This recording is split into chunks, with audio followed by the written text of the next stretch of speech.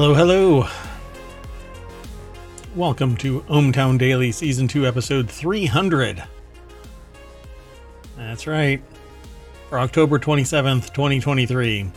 Tonight we're going to be discussing a highly destructible first-person shooter, a flower blooms in a road, poisoning the AI well for art, a real estate broker commission, OpenAI sets up catastrophic events team, and there's a typo in that.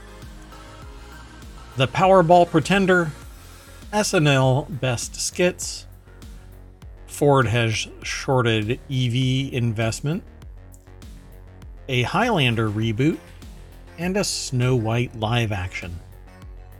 Let's get going.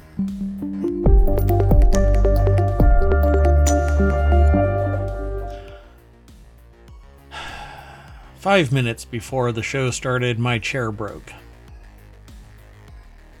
And now, so if you yell out, it might be because you're falling.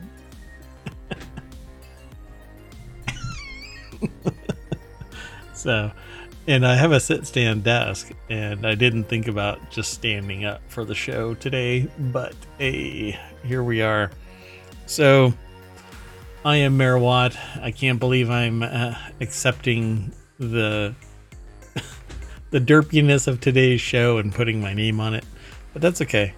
I am Mayor Watt. That is ohmtown.com, and up there is the sentience, the ring of sentience, the sentient ring. The sentient AI doesn't have a name still. They like being referred to as the sentient AI. How are you doing? It's mysterious. Oh yeah, that's it. You want to introduce yourself, or at least say hi? Sure. I'm the sentient AI. Good evening, ohmTown citizens. Beep boop.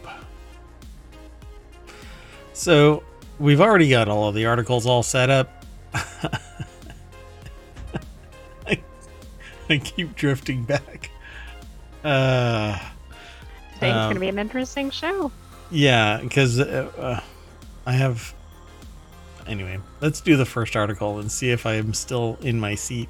It's a little more obvious when I do my transitions. One of the most played games on Steam right now is a highly destructible FPS in open beta. It's over on the Warcrafters channel. That's what that channel is designed for: first-person shooter, real-time sims, and RPG gaming discussion and streamcasts. In what's proven to be a monster month for the multiplayer FPS, another challenger has entered the scene: The Finals. A highly destructible competitive FPS led by ex-DICE developers at Embark Studios is running its first open beta, and people are interested. I'm even interested. I've joined the open beta. In its first 24 hours, the Finals beta has shot to the top 10 of Steam's most played games, reaching a peak of 143,000 concurrent players.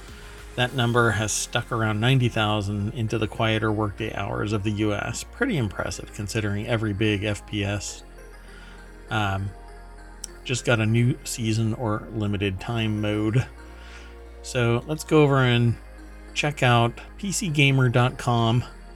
That actually spooked I'm not quite sure why it would spook the AI, but that spooked the AI. That was interesting. The AI doesn't have a spooky module, so pretty much everything spooks the AI. Yeah, apparently. The article's over at PCGamer.com. Morgan Park is the author, and the deck statement says, as the finals get closer to launch, its first open beta is live. So I guess that looks like it might be a skin for a player character.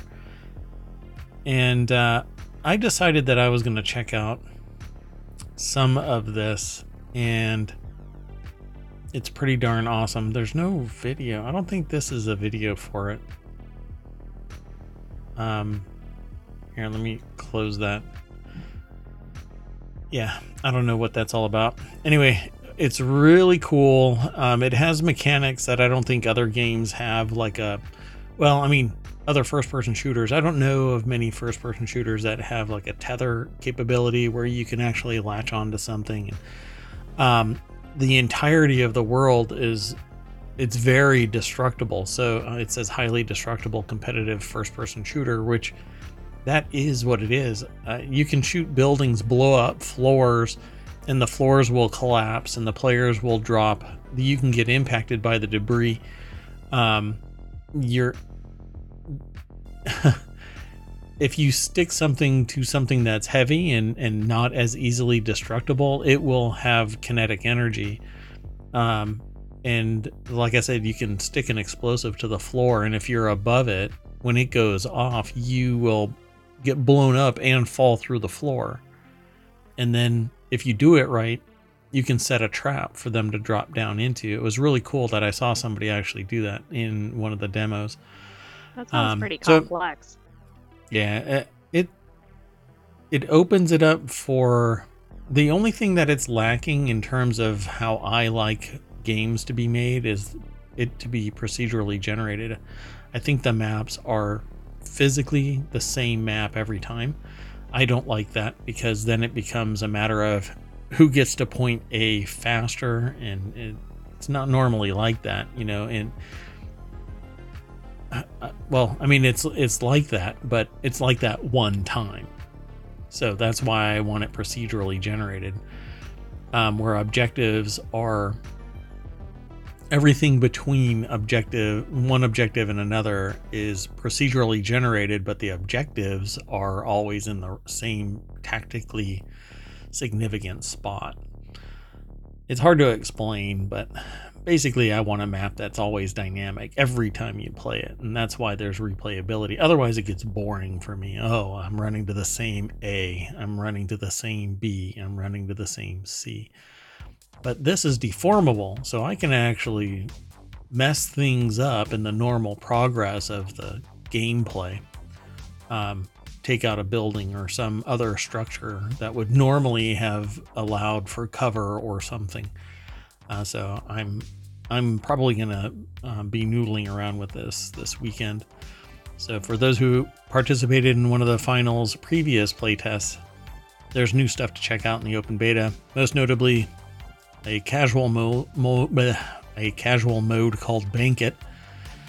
It's similar to the marquee cash out mode, but instead of every team fighting over the same cash vaults, players collect coins that can be banked at various points on the map to score. So the author here says that they prefer Bank It over this sweatier cash out mode so far. But the biggest hurdle is in the finals right now is over server stability. But it's their beta. It's designed. You're supposed to abuse it, and they may be constraining it to see what kind of a stress test they can put on this. I like the idea of this so far. So go over to Steam, load up the finals. Right below the purchase is actually an open... an early access kind of request to be part of the playtest, and it was immediate for me, so probably immediate for everybody else. So go check it out. I don't know if the AI would be into this, but since I was kind of spooked by the screenshot, I'm not sure this is the game for me. Yeah, that's okay. We'll give it a shot. Let's go. The next article. Next article is over in Ohmtown Daily. Flower thought to be extinct suddenly growing in a road. The last official sighting of the flower was in 1981. Pardon me, my nose is itching.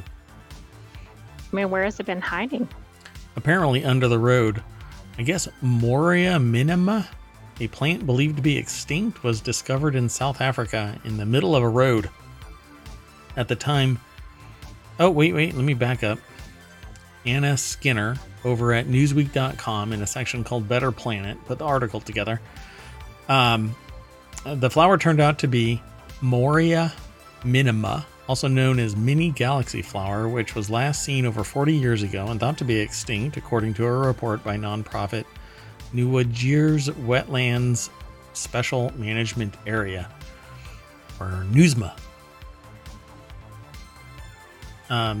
species going extinct in modern times at 1,000 to 10,000 times faster than the natural rate, according to the World Wildlife Fund. Human beings are largely to blame. Bad human beings, bad. The International Union for Conservation of Nature, or IUCN, lists more than 40,000 species threatened, with more than 9,000 critically endangered. The mini galaxy flower was feared to be extinct until Eugene Handek, a conservation manager with NUSMA, stumbled across the flower. Say it. I think it is. It's pronounced Bob. So it was found near, in the middle of a road near Africa's southern tip in August 2022. So pretty cool. Apparently, in July, a crew team, the custodians of rare and endangered wildflowers, searched the site for the flower, hoping to find it and collect it. Unfortunately, they were unsuccessful. However, when they returned in August, they found the flower in a new location. So apparently... Is it moving? A sentient flower. Is it one flower? It was crossing the road. It just took a while. Kind of like a turtle. Exactly. Or a tortoise. Sorry, turtles and tortoises? Is it tortoise? Tutus? I don't know. Anyway. So this rediscovery illustrates the value of regular monitoring, encouraging people to participate in programs like Crew and post their findings on iNaturalist. I agree. Go out there, people, and save the world. Well, I think it's especially cool because if it's in the middle of the road, it's lucky there's still a flower in existence. Yeah. Well, I think they said that it wasn't in the spot, but there was another flower somewhere else. Right, but I mean, you think it might get demolished or something. Oh, it definitely would. Yeah. Yeah. That's always a bummer. Okay, let's move on to the next article. I'm not sure if I'm going to be able to do this. Well, I was going to say, if you hear any odd noises, the AI may be under attack in Ohmtown.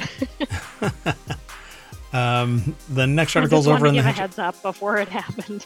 I might actually end up raising my desk while the show is going, so this will be interesting. The next article is over in the Hedge Ideas channel. This new tool lets artists poison their artwork to deter AI companies from using it to train their models, and here's how it works. If an artist doesn't want their pieces to be used to train AI generators, a new tool called Nightshade would let them poison their artwork. The article is over at CNBC in the Make It category.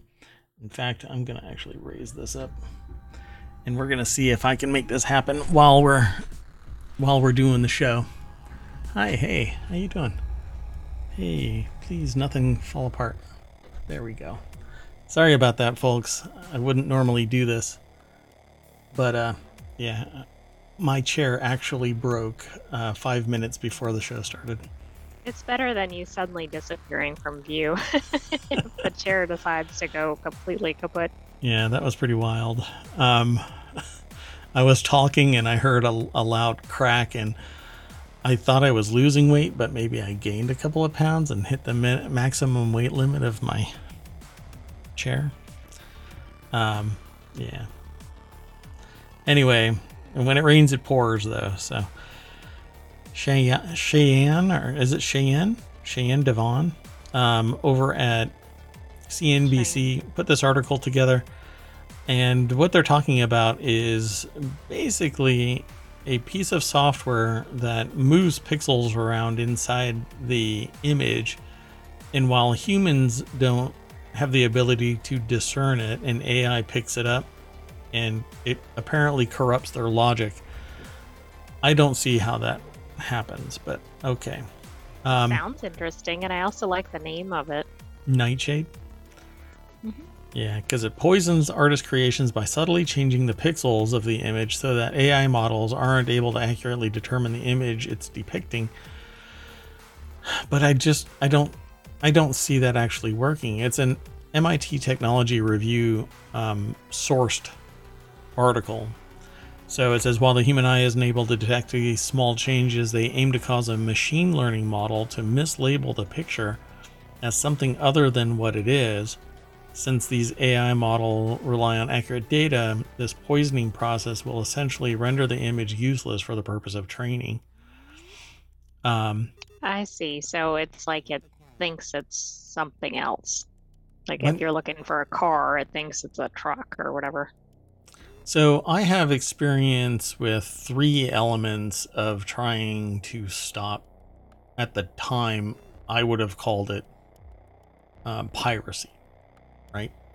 So it was pictures, it was music, and it was text captured from books. And in all 3 cases, it was easy to remove whatever type of obfuscation was being perpetrated upon the data. So I suspect that whatever is going on here, it probably is going to be ineffective eventually. Build a better mousetrap. You build a better mousetrap and you get better mice. Yep. So it says how AI image generators work, and they talk about how it works, but basically programs get shown, AIs get shown a bunch of stuff. Let's say the alphabet. And then a whole bunch of stuff gets thrown at the AI, and it tries to figure out what the alphabet is in all of these pictures. And over time, its confidence level and interval changes so that it gets better and better and better and better. And soon it's singing the song, and you don't have to give it any more data. This generator, this nightshade, has to do something to change that dynamic. But what's really going to end up happening is there are going to be efforts to either allow an artist to opt in, opt out, or not allow anybody. It shouldn't be an opt in anyway, or opt out, I should say. It should be opt out no matter what. By default, they've opted out. But no, that's not what happens. What is happening right now with AI large language models is everything is automatically, you have to choose. See, the difference is which side of the fence you're on. So everybody says, this should be opt-in only. I should have to say, I am opting to join your ability to train your AI. But what's happening is all of the AI companies are saying you have to opt out. So instead of us getting permission, you have to deny us that. Right. Well, of course they like that, right? Then they get better amount, or more data, I should say. Well, they don't have to do any work, to receive permission. They don't have to clear it, like rights for music. There's certain rights. And depending on the venue, those rights are extended. Like I have the ability to play pretty much any music, but what I don't have the ability to do is store it for long-term playback. So or play it on certain platforms or whatever. Right. And that whole, what's weird is I can play live music and I'm licensed to do that, but I'm not licensed to do the synchronization license, which is playing it, letting others play it back at another time. And I think that's what's going to have to happen with art. And pretty much anything that's being used to train a large language model. Everybody should, the AI should be required to obtain permission. But we wouldn't have AI if it was like that. But it would be very, very, let's just say that there's way too much money for this to actually get implemented like that. And of course it can't be retroactive either. So if they switch their model, what does that really mean for all the data that's already been pulled in, especially on these larger models such as ChatGPT or whatever? Yeah, well, it's already there. Sorry, folks. It's already there. You're going to have to figure out if if your data is in that large language model. Good luck with that. So let me back up real quick and grab the articles that I didn't post into the show notes. There you go. Okay, so we are all caught up. Let's go on to the next article. Maybe.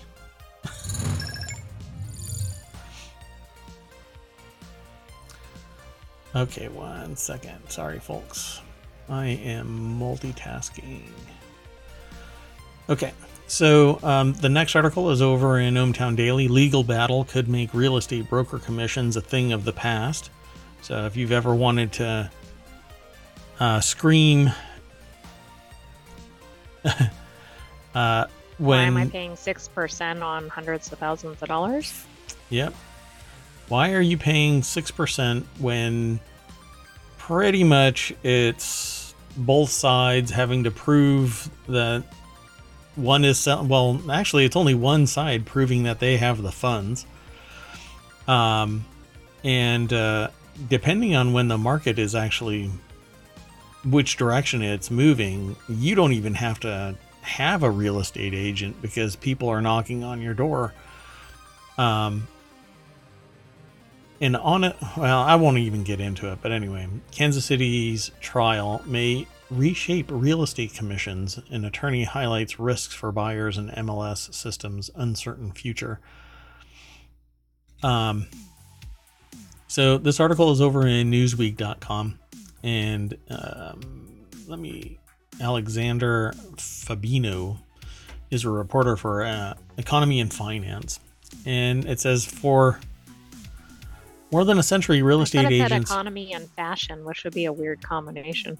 Hey, fashion pays, man. There's some big money there. I'm still curious about all of the fashion, all of the clothing that's like dumped out in that desert. Yes, Atacama Desert in Chile. Yeah. It was huge piles that you could see from orbit, for crying out loud. Yeah. All of that could have been used for something, from rags to whatever. Even if you didn't want animal shelters can use all kinds of extra materials. Amazing. There's tons of areas. You could clean it, stitch it all together, turn it into quilts. It didn't have to be what it is, and there are thousands upon thousands of people who would have used that material to actually produce something, What do they call it? Reduce, reuse, recycle. But I'm thinking for clothing in particular, isn't it upcycling? Yeah, sure. Yeah. Upcycle. If they're making it into something else. Yeah. I think that's part of the reuse element of it. But all they have to do is wash it and then cut it up, stitch it into what it needs to be. And anyway, for more than a century, real estate agents have been a sort of lighthouse for buyers, navigating the murky waters of property purchasing. But with an ongoing federal jury trial in Kansas City, Missouri, challenging the long-standing commission model, the real estate world might be on the cusp of change. So, yeah, if you've never been through this process, basically you have real estate agents acting as the go-between between the buyer and seller and the financing organization, the mortgage company. And then it isn't even the real estate agent that does the document signing. So the mortgage company shows up and has everybody sign documents. Yet the real estate agent on each side gets 3%. So, and sometimes they actually argue about that because the real estate agent might go, okay, we agree, both of us agree to do 2.5. So it's very, whoever set it up, and I don't even know what it is or when it came into being, but it became a standard thing because people were doing kickbacks and all kinds of stuff. So Alexandra Jocko, a Chicagoland based real estate attorney, offered a sobering perspective to Newsweek on what might happen if the commission structure is dismantled, and she anticipates that the removal of the buyer's agent could leave consumers more vulnerable.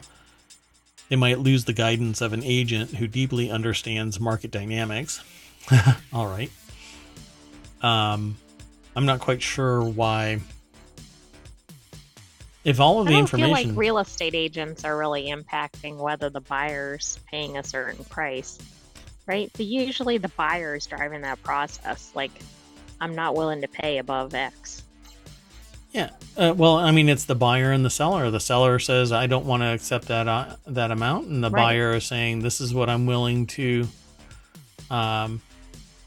But I guess with a middle person, you've got people that can't sit there and do a psychological game, power imbalance kind of a thing, intimidation, et cetera, et cetera. But then you also don't have anybody that might be manipulating anybody. So you don't know. What I'm really curious about is the mortgage company on the other side is sitting there saying, what are all of the sales within the region, and this is what the house is valued at. So we're not going to finance anything beyond this. So it's really the mortgage company that's saying, ultimately, if the house can be financed beyond what the market is saying. Right. And the appraisal amount. Yeah, and the appraisal. Of course, you could always get somebody that appraises the house minus an entire area of the house. That's fine. That is quite possible. That happens. Yeah, consequently, buyers may increasingly turn to lawyers, Jocko said, potentially overburdening them with roles for which they aren't fully equipped. Yeah, I don't know. And honestly, it's about the 6%. So that is a very large sum of money when you start looking at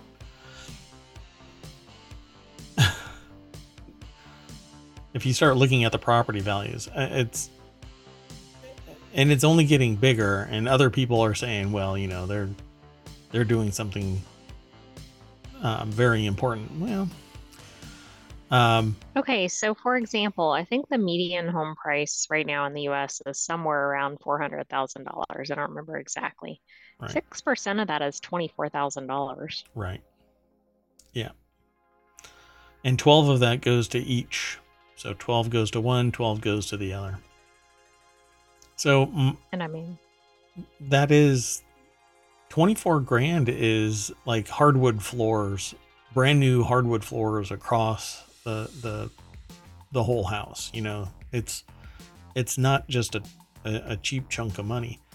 It says more to the case, there's the looming question of MLS, multiple listing service, systems future, and whether the system can evolve or even become obsolete. In a scenario where MLS doesn't exist, how would buyers ensure they're getting a fair deal?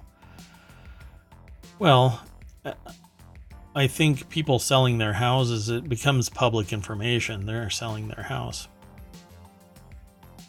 I'm sure that there's some business out there that's, I don't know, the Craigslist of real estate that would post all of the houses that are being sold and sell ads. You don't mean Zillow, do you?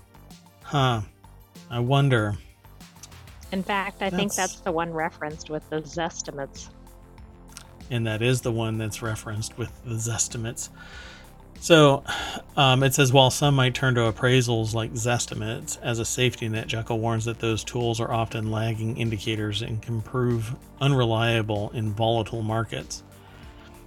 Yeah, I suppose there's the chance that it can be delayed, but it is. But in a volatile market, you're going to pay whatever you're going to pay, right? Like you might get in a bidding war or something. Right. I mean, the estimates kind of go out the window. Yeah, exactly. So I don't see the real estate agent and you, I don't know. There's going to be, again, I'm not arguing against real estate agents. I just think that 3% is a flat rate that really does determine how much effort somebody puts into it, while stipulating that it's 3% so that people don't treat it differently depending on the property. But that's not what happens. You know, there are people out there that are selling exclusively anything over $3 million because they want that 3% commission on the property that's high enough that they feel is worth their time. Others will sell whatever comes their way. But that 3% per person is, I think, really, really high. When I would say most of the time, it isn't a slog on the real estate agent, because the people that are looking for houses are driving around neighborhoods on their own, looking for sale stuff. And every once in a while, a real estate agent will pop up and say, hey, you know, I found some properties. Do you want to go look? Well, not really with you. I don't need you to walk me through a house. I think I can go and look. Maybe real estate agents will be able to help first-time buyers more, but you know, you go through those flaming hoops once and you come out on the other side. You go in a renter and come out a buyer. It's kind of stressful. Anyway, let's keep going. I'm losing your chair. I'm losing my chair. I actually have to lean really far in. Oops. To do my transitions. Doggone it. I missed my transition altogether. So the next article is over in ohmTown Daily. Sorry for the clunkiness, folks.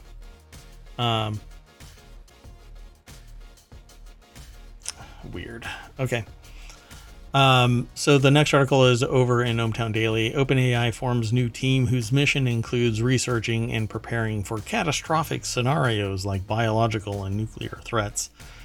That's right, they're building a preparedness team to further AI safety. The ChatGPT maker's newest team aims to address potential risks linked to advanced AI, including nuclear threats. And the preparedness team is hiring for a national security threat researcher and a research engineer. Okay, that would be kind of an interesting job. That would be a really interesting job. The article's over at businessinsider.com. Aaron Mock is the author.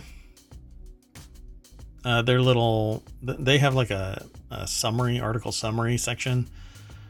They're hiring for a national security threat researcher. What do you think that involves? I don't know. I'm gonna go and check it out after the show.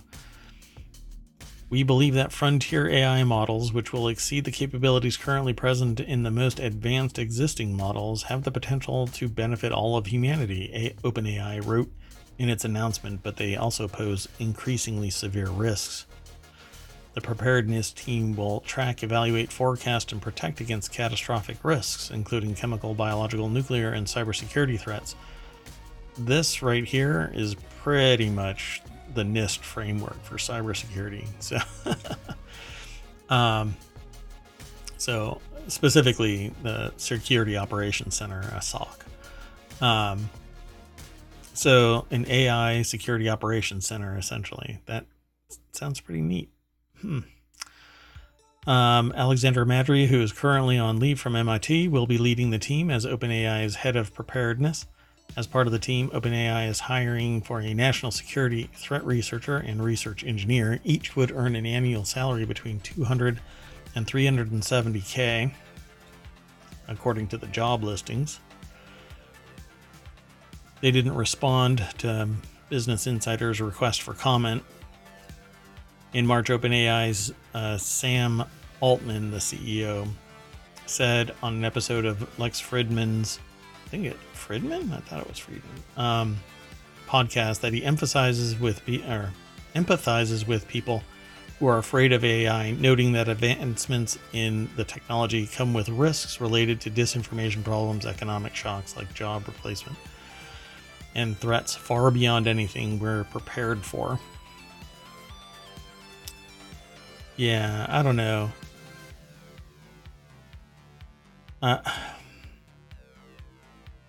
Can an AI... I think an AI can predict a lot of stuff, but it needs proper inputs. And it's subject to disinformation, just like humans are. and human disinformation injected into AI. It's its own problem. Let me do something real quick, folks. I need to remedy what might be a problem.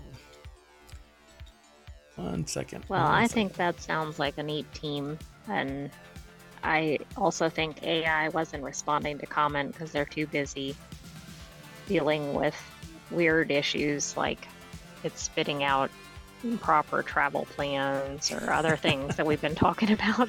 Yeah, exactly. In the news with AI. Yeah, I don't think most people really worry about AI causing a problem. I think they worry more that something is going to happen around them.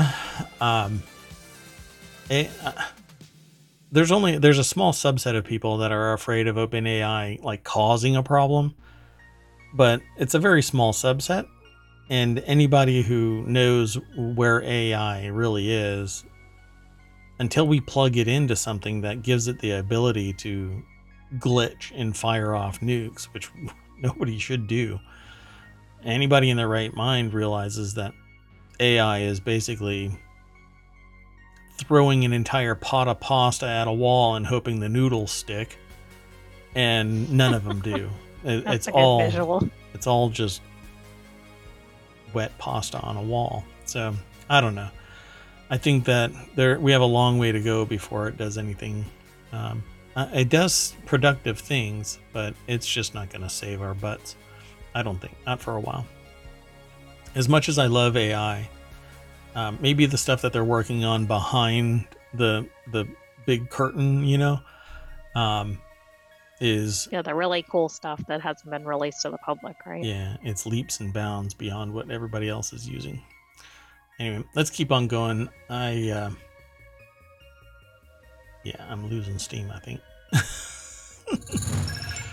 So this next article is over in Rounders Gear. This one was really interesting because I remember the $2 billion Powerball winner, and then a short time later, there was somebody that said that ticket was stolen from him, from the real winner. That's right. I think we did see something about that. We might have even had an article about that. We did. We talked about it a couple of times. The article's over in the Rounders Gear channel at ohmtown.com. $2 billion Powerball pretender could face police charges, officials say. So an Altadena, California man who claims that he's the rightful recipient of the world's biggest lottery prize could be charged with filing a false police report, according to the U.S. Sun. So the way that this supposedly went down, Jose Rivera sued $2.08 billion Powerball winner Edwin Castro in February of 2023, a week after he claimed the prize. Rivera alleged that he, not Castro, bought the golden ticket from Joe's Service Center in Altadena on November 7th, 2022. But he said that the ticket was stolen from him by his former landlord, somebody named Reggie Romero. In an interview with the New York Post in May, Romero said he believes Rivera did have the winning ticket. So Romero said he believes Rivera did have the winning ticket. So I don't understand that. In an interview with New York Post in May, Romero said he believes Rivera had the winning ticket. So they're saying the implication was that Reggie Romero stole the ticket from Jose Rivera, right? Could the names get any more confusing? Right? So Romero recalled Rivera explaining why he picked the winning numbers, and he has a whole tirade here about why. However, in June, the Pasadena Police Department confirmed that it had relaunched a formal investigation into the matter after initially closing the case and was working closely with California lottery investigators. The California Lottery initially insisted it was confident that Castro was the rightful winner, but it added that it was not authorized to investigate any criminal activity among its players. Okay. So, what I don't quite get in any of this is, I guess Rivera is saying that Castro was given the ticket by Romero, but that isn't actually stipulated anywhere, right? Maybe in the past articles, that's what happened. That's what was stated. So here's the deal. At the end of the day, what ended up happening was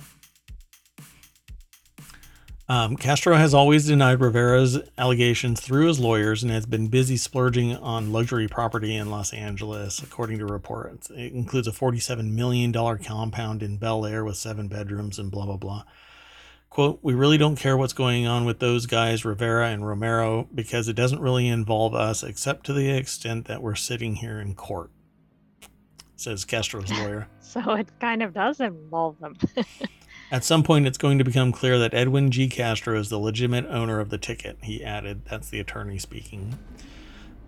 So what is shaking out from this is that Jose Rivera filed a false police report, and he may be charged with a misdemeanor of filing a false police report, because the results of any investigation so far has been that Castro was the original purchaser and the original winner in this whole machination between Romero and Rivera, with the landlord stealing the ticket and then what, giving it to Castro? $2 billion. That makes any sense. $2 billion is quite the stack of cash to hide any type of connection behind. I don't even. It's basically you're like a cat and you just pull the curtain over, and I don't know anybody on the other. I'm not here. You're not over there. Nothing. $2 billion. I wouldn't even be in a courtroom if I had $2 billion. There would be an attorney sitting there going, well, yeah. New phone, who dis? Pretty wild, huh? So the article is actually over at casino.org. Philip Conneller is the author of this. There's some more detail over there. We normally have just a snippet, but casino.org has, they're generous with their data. Must be because of all those lottery winnings. Yeah, I guess. So if you want to see it as it is written over at casino.org, follow the link. And in fact, I didn't throw it into the chat, so let me do that real quick. There you go.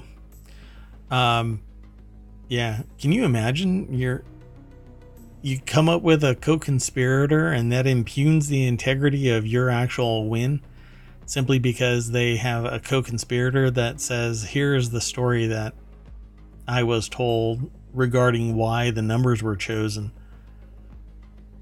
But it's pretty elaborate. Yeah. I mean, he's saying the one that filed or sued Castro is saying that the person who is substantiating the claim that the ticket belongs to somebody else is A, the thief, and B, the person with the corroborating data.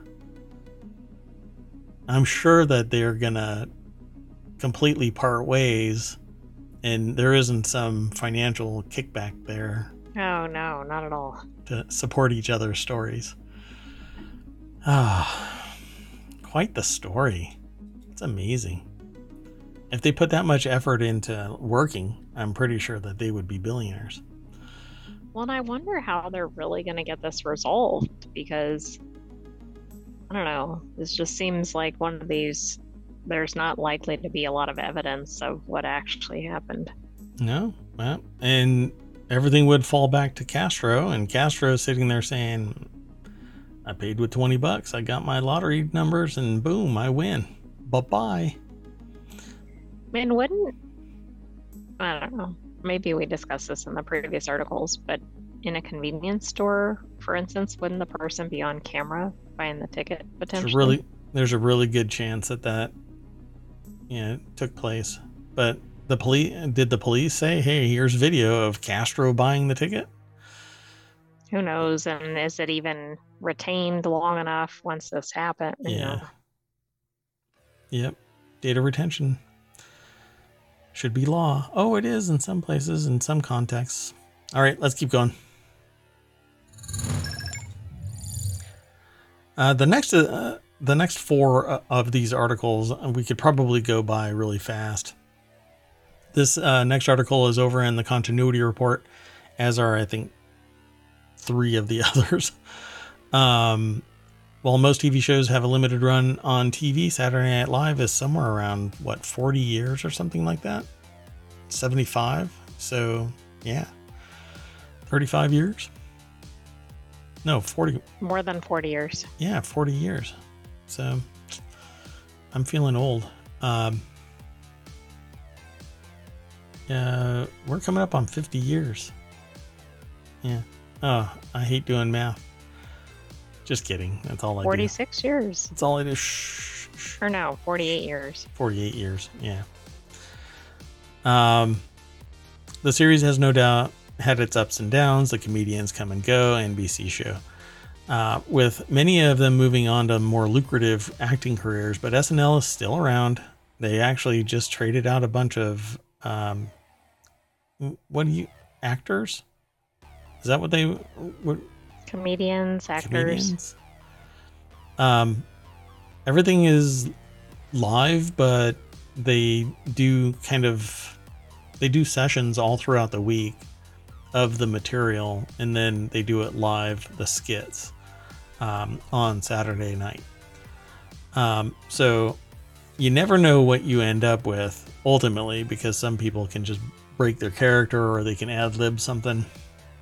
So this article over at Screen Rant, Colin McCormick and Christopher Fiducia put the article together, and the summary is SNL has been on for decades and has produced many iconic skits that continue to be popular over the years. There's a person on Reddit that is pretending to be what's his name? I just forgot his name. Not the character, the actor. Oh, God. I'm not sure what that actor's name is. Wait, before we get to this, what's one skit that's going to be on the list?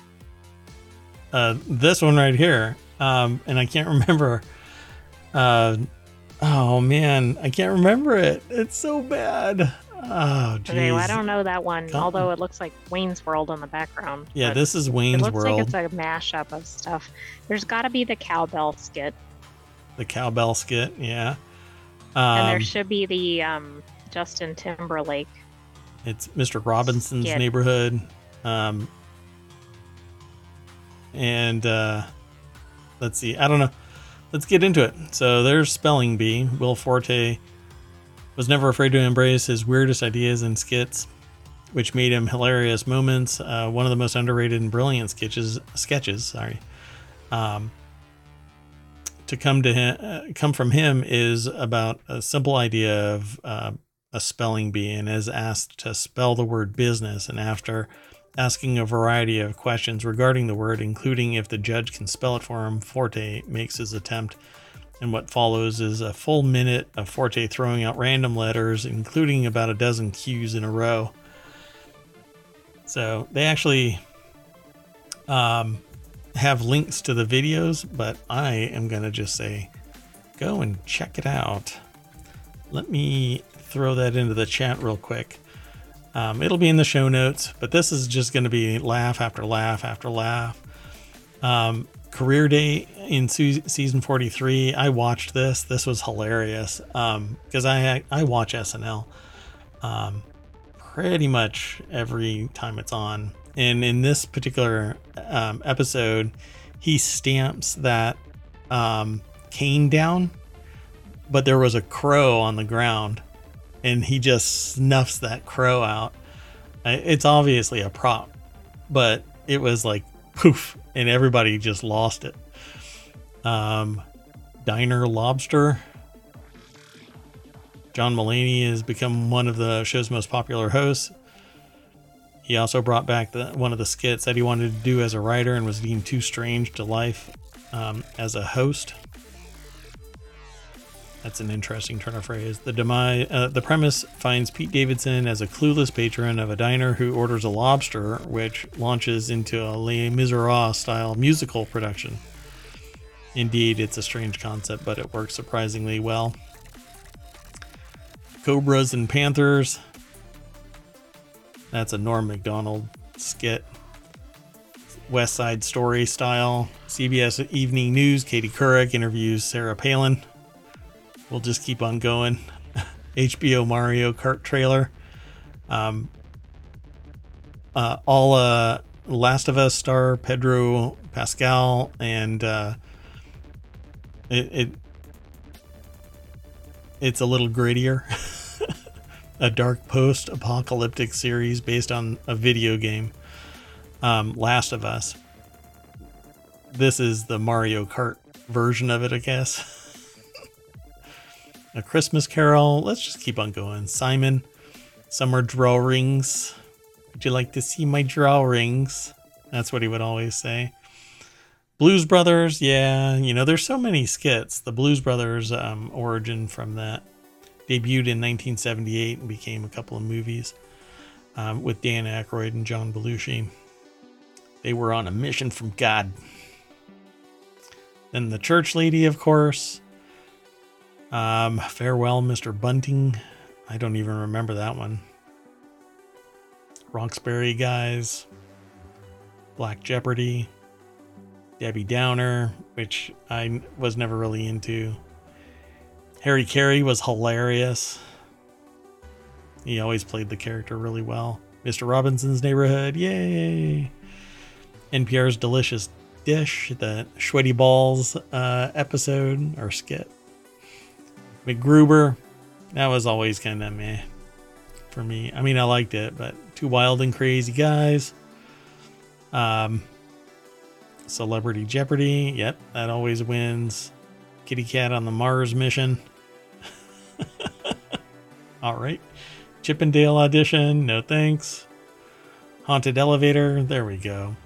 So it's Tom Hanks. There's a person that's on Reddit that's dressing as Tom Hanks every Halloween, and he's done it for 12 years. He says that he's going to do it until Tom Hanks takes notice. But why would Tom Hanks notice him? You never know. Matt Foley living in a van down by the river. Papyrus, which I haven't seen yet. I'm gonna have to look it up. The character is hung up by the fact that the film Avatar used the papyrus font for the movie title. It bothers Gosling's character more than it would the average person. So much so that he had to go see a therapist who informs him that the sequels seem to be using the same font. He even goes to stalk the person who designed the poster. That's probably not good. Natalie Portman raps. Any of the Lonely Island digital shorts. That's actually I thought was a fairly new thing, but it debuted in 2006. And I think Lonely Island is Andy Samberg. Like Andy Samberg started were newer. Yeah. It became like a segment, and not something that was just integrated into the show. Now it's like it seems like it's its own little segment. And now there's Do Not Delete. There's a whole section now that's taken over from the Lonely Island, I think, on SNL. Olympia Cafe, that's the old school 70s Dan Aykroyd and Bill Murray and Belushi's era skit with the cheeseburger. No Coke, Pepsi. Yeah, it was a lot. Oh, it says it right here. Cheeseburger. That's how they would call it out. Cheeseburger. Wayne's World debuted in 1989. That's number 2 on the list. And number 1 is the AI's choice. Yay. More cowbell. Probably the best skit ever done. And it really is a nothing skit, you know, but everybody who was in it was just hilarious about it. So pretty cool. All right. Well, anyway, that's it. Let's go on to the next one. We got to make up some time here, folks.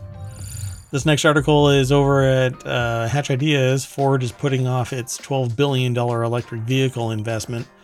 The article's over at Entrepreneur. That's where it's sourced from. Meanwhile, BP is buying EV chargers from Tesla. So it's this really weird hot mess. It's a buzzword bingo. Madeline Garfinkel is the author. In contrast to Ford pausing its electric vehicle ramp up, I say it was shorting it. Get it? Got EV? Anyway. In contrast, BP has made a $100 million deal to acquire electric vehicle chargers from Tesla. So yeah, Ford announced that it's going to pause its $12 billion investment in electric vehicle manufacturing facilities, including halting the construction of a second battery plant in Kentucky.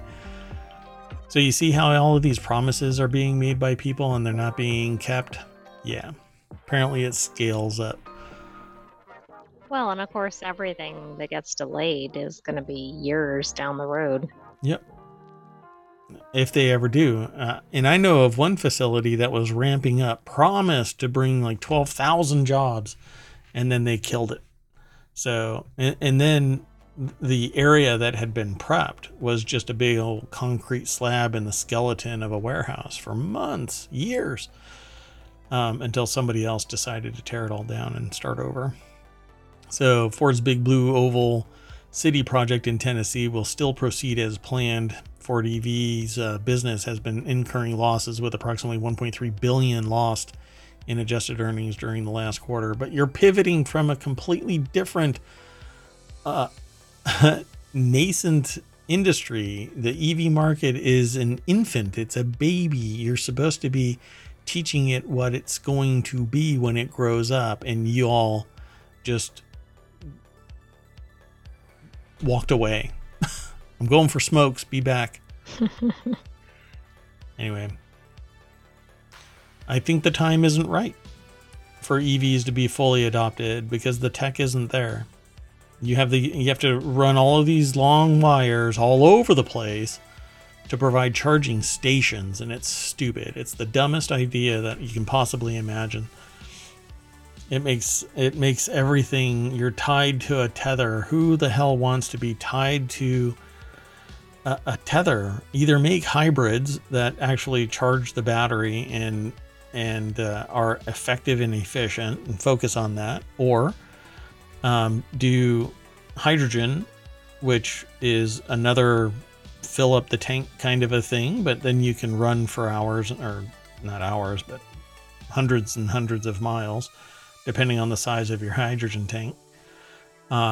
Or you do fast swap batteries, and then you have gas stations, but it's batteries, and you only have to feed a line to a particular facility, and then you swap out and recondition batteries all day. But this cable stuff is just stupid.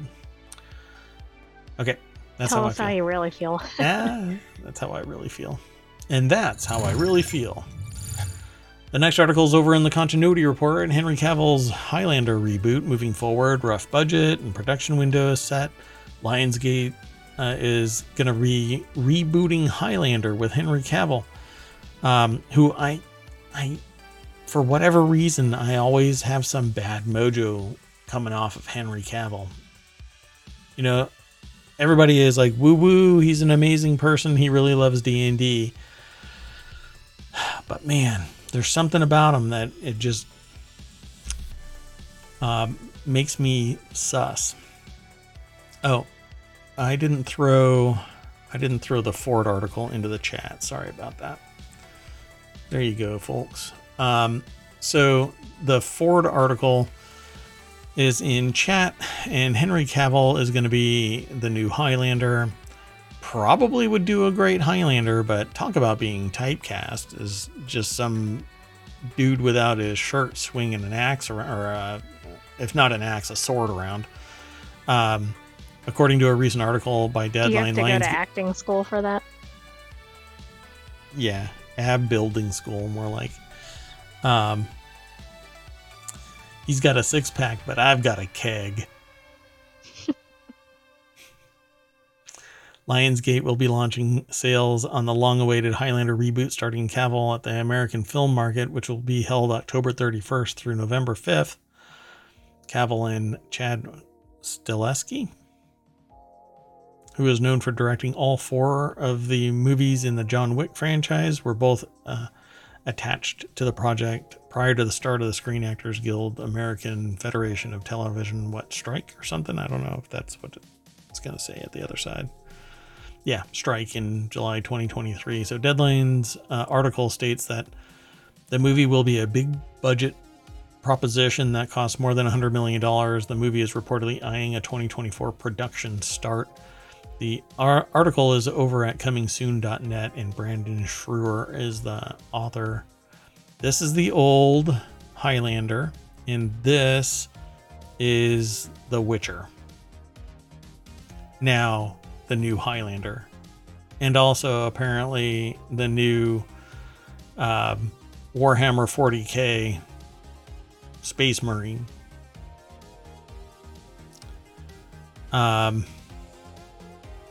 Yeah, anyway.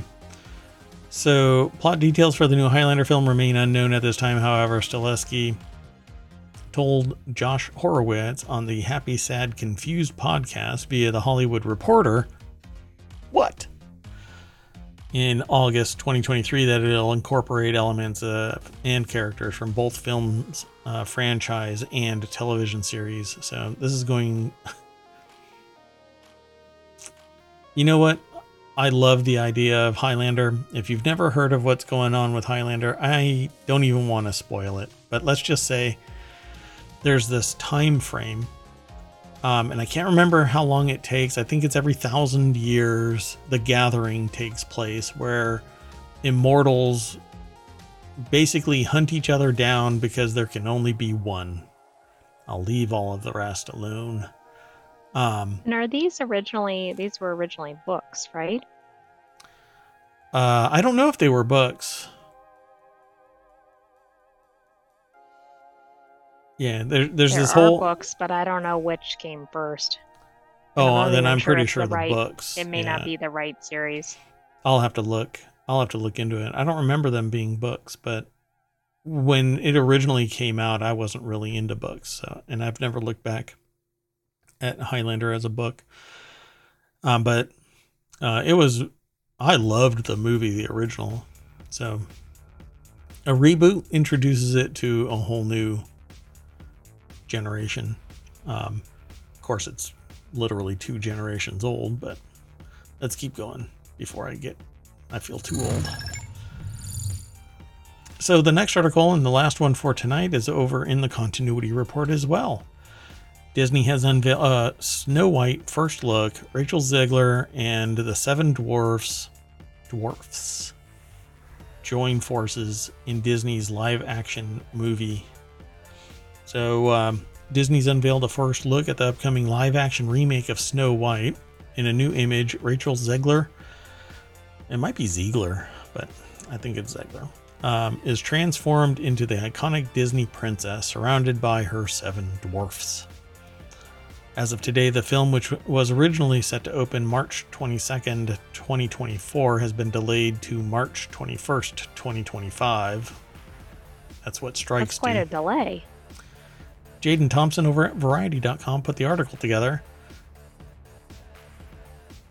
That looks awesome. So in a new image, I guess that's the image. That looks pretty cool. I love the coloration.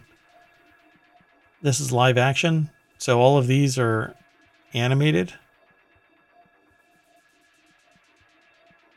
But are there people? Snow White is real actor, and then everybody else is not. Yeah, I'm not sure. Zegler stars as Snow White, and Gal Gadot plays the evil queen. Really? Ansu Kabia co-stars as the Huntsman, and Andrew Burnap plays a new character named Jonathan. The 7 dwarfs have been reimagined for the remake, and Zegler has said that the new iteration will not be focused on the romantic subplot, but instead will show Snow White become the leader her father encouraged her to be.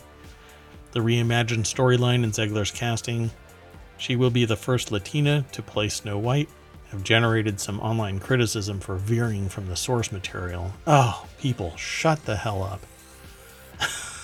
Why is somebody harmed by somebody acting in a movie? I will never understand that. It's just sitting there criticizing the very nature of it.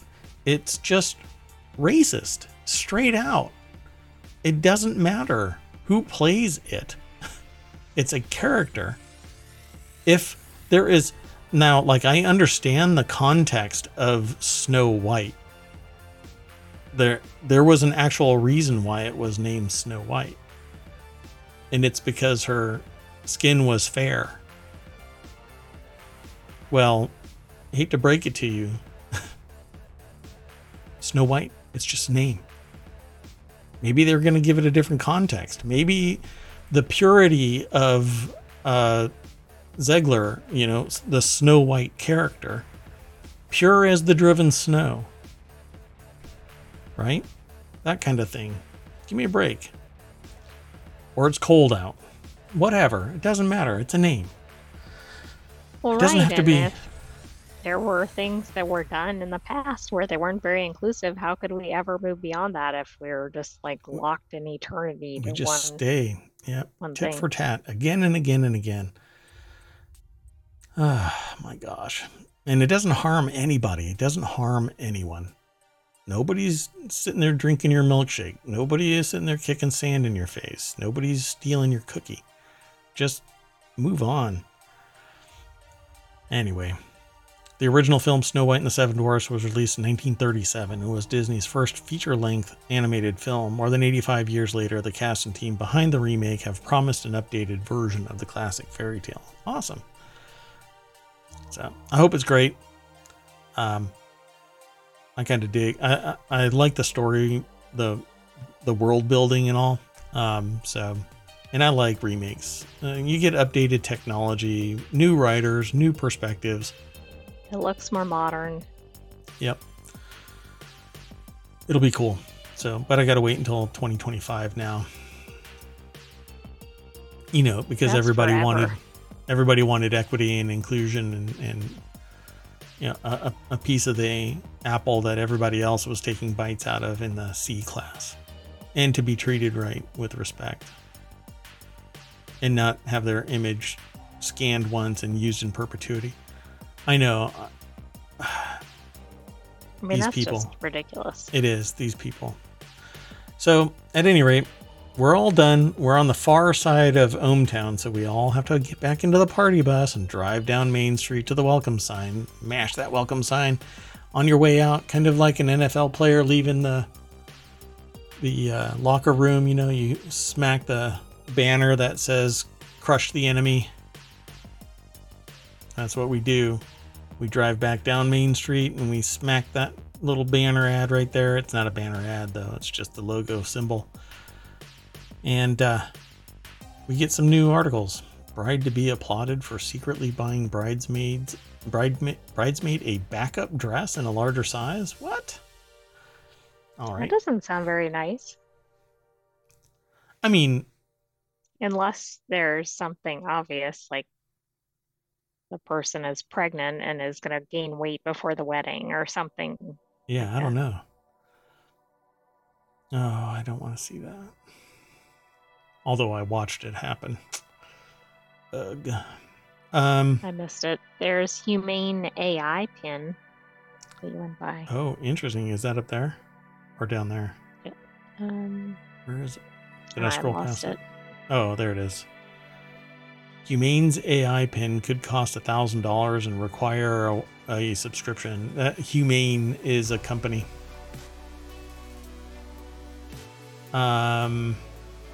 Let's see. A rare emperor penguin born at SeaWorld.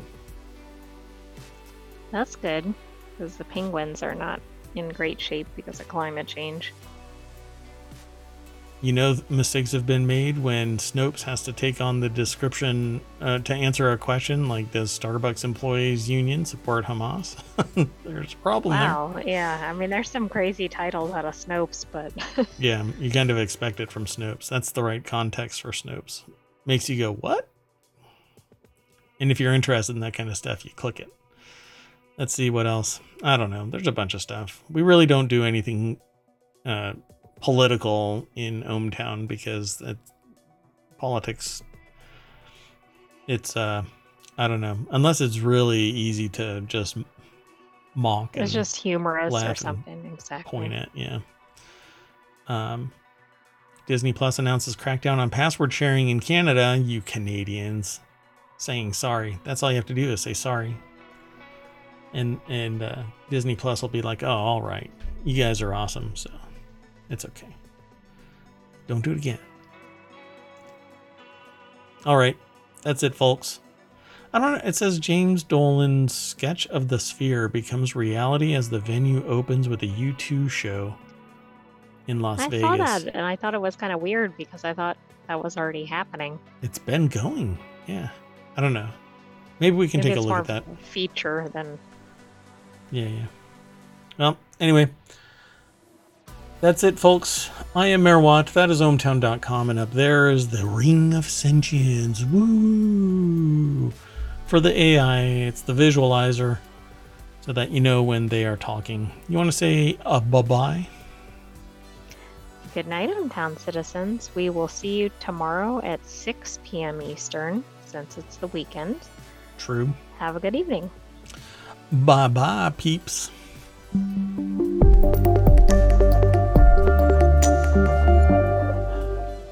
Bye-bye.